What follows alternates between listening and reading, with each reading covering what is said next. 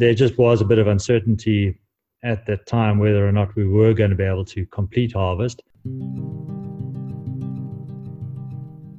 Hi everyone, and welcome to a little ad hoc version of an episode of the Ex-Animo podcast. This is the first of two that I've done today, and I'll try and get them out as soon as possible. The first one is a little quick discussion over Zoom with Craig Vessels from Restless River. The audio isn't great, but you get the gist. He's still harvesting Cabernet down in the Ilmenau Valley on the southern areas of the Cape Winelands. We are in the middle of, or at the start, the first week of a 3-week nationwide lockdown where we're not supposed to go out of our houses except to go to food or get medical attention. Obviously, essential services are exempted from that. Initially, the government said that the wine industry could not finish harvest. Then, just before lockdown, word came through that the harvesting was and cellar work surrounding harvesting was acceptable to minimise the spoilage of the harvest. Where the lines separated what you were allowed to do and what you weren't allowed to do are still being understood. It's far from black and white. Obviously, it's a very complicated process. So I thought I'd just give a quick call to Craig to find out what's happening down there, because he's actually still harvesting grapes, whereas most people have finished. So a quick one, I'll give you Craig Vessels. I started by asking him if the lockdown had really changed, or the exemptions had changed harvest conditions for him or not. Well, it pretty much hasn't changed, except for having a couple of evenings wondering what was going to happen down the line. But in terms of the actual day-to-day stuff, it's been pretty much carrying on as usual. There just was a bit of uncertainty at that time whether or not we were going to be able to complete harvest, particularly seeing as though we've got Cabernet and the Ilmenau, which, as you know, can often sort of hang up until May and leave us making wine up until July. So those were a couple of concerns. We were in quite a bit of contact with various representative bodies who did speak to government, and we were, as we all know, we were able to get those exemptions, and which allowed us to complete the harvest and the necessary processing required. So when did you get notified of the exemption that you could actually start or continue harvesting? I think it was only last week that they finally.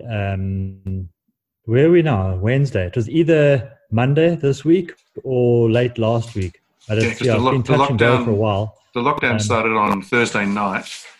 Yeah. Well, look, I mean, we weren't harvesting over the weekend. We kept busy. We kept going with the cellar. But I think on Friday they did come back with a clearer interpretation of the exemptions. And so pretty much from Friday afternoon onwards, we knew that we could continue. Okay, and so what are you allowed to do, and what are you not allowed to do? What's the limit of the exemption? Do you know? Yeah, my understanding is that we may complete the physical harvest, as in picking the grapes.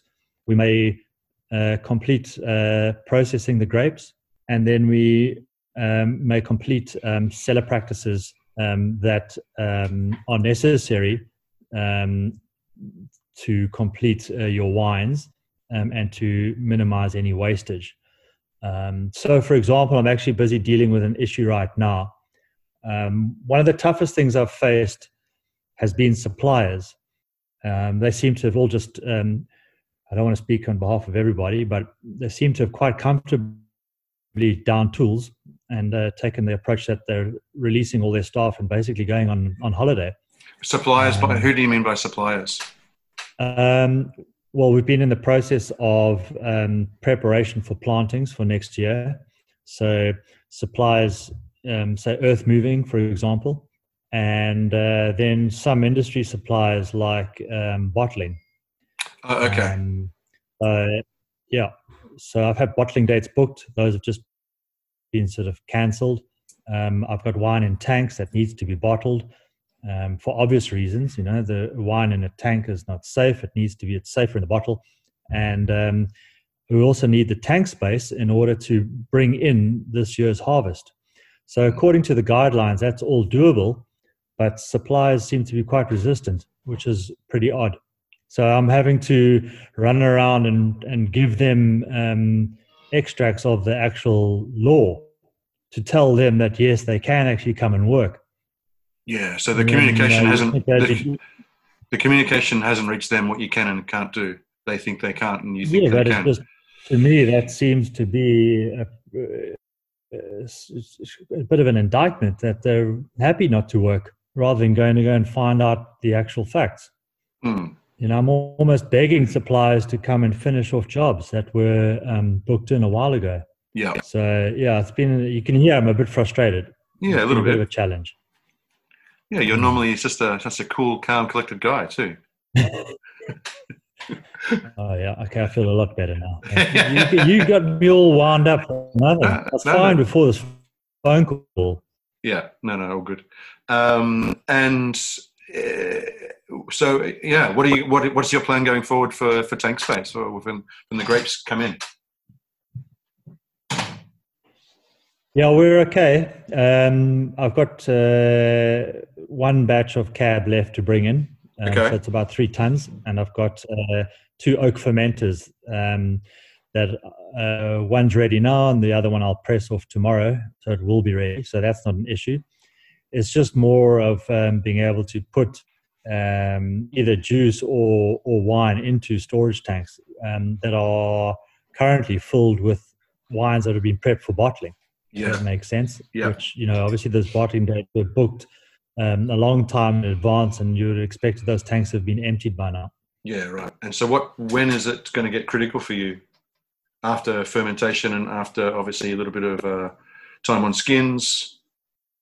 Another couple of weeks will get really critical. And if the lockdown period ends when it's due to end, which is, I believe, what is it, the 16th? I believe 16th of April, yeah. Yeah.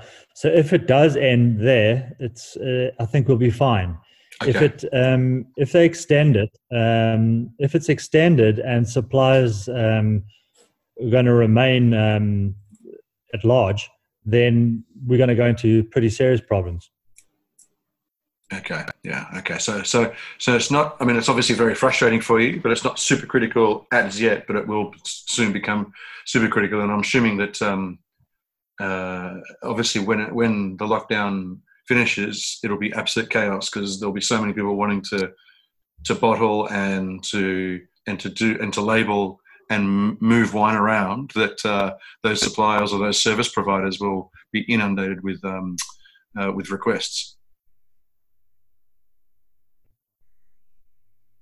I think so. A lot of it also, I guess, depends on what the government decides with regards to exporting our wines, and with local sales as well. So, if they continue to ban the sale of alcohol in bottles, stores and restaurants and all these type of bars stay closed, I guess there won't be such an urgency for people to say label. They may just leave their bottles in the bins and mature as stock.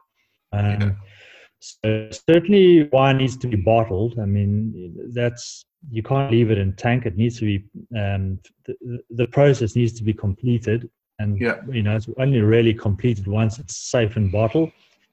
So that is something that we need to address. After that, I think there's so many unknowns. It's quite difficult to say at this point what the demand's going to be like. Let's hope. I'm a bit of an optimist though, so let's hope things do get sorted out and we are able to start selling our products again. Yeah, once the lockdown's over, I'm expecting a bit of a party, to be honest. What is happening your side? Not much. We can't do anything. We can't sell anything. We can't move any alcohol. So we're sitting here, going through our inboxes, doing some planning. Zero in terms of business. It's all about planning and admin. We can't actually do anything. So we've had to sort of pretty much close the business for the 21 days, and obviously that means zero income. So we have to wait until we get news from government about what's happening regarding the lockdown. And by that stage, obviously, most of our customers are restaurants, many of whom are in financial peril at the moment with their staff situation. They can't pay their staff, they can't pay their rent, and some of them can't pay suppliers, which we're obviously chasing at the moment, and just trying to work out what is it going to look like the industry, what the industry is going to look like at the end of these 21 days, if indeed it does end after 21 days, and where our future lies within that.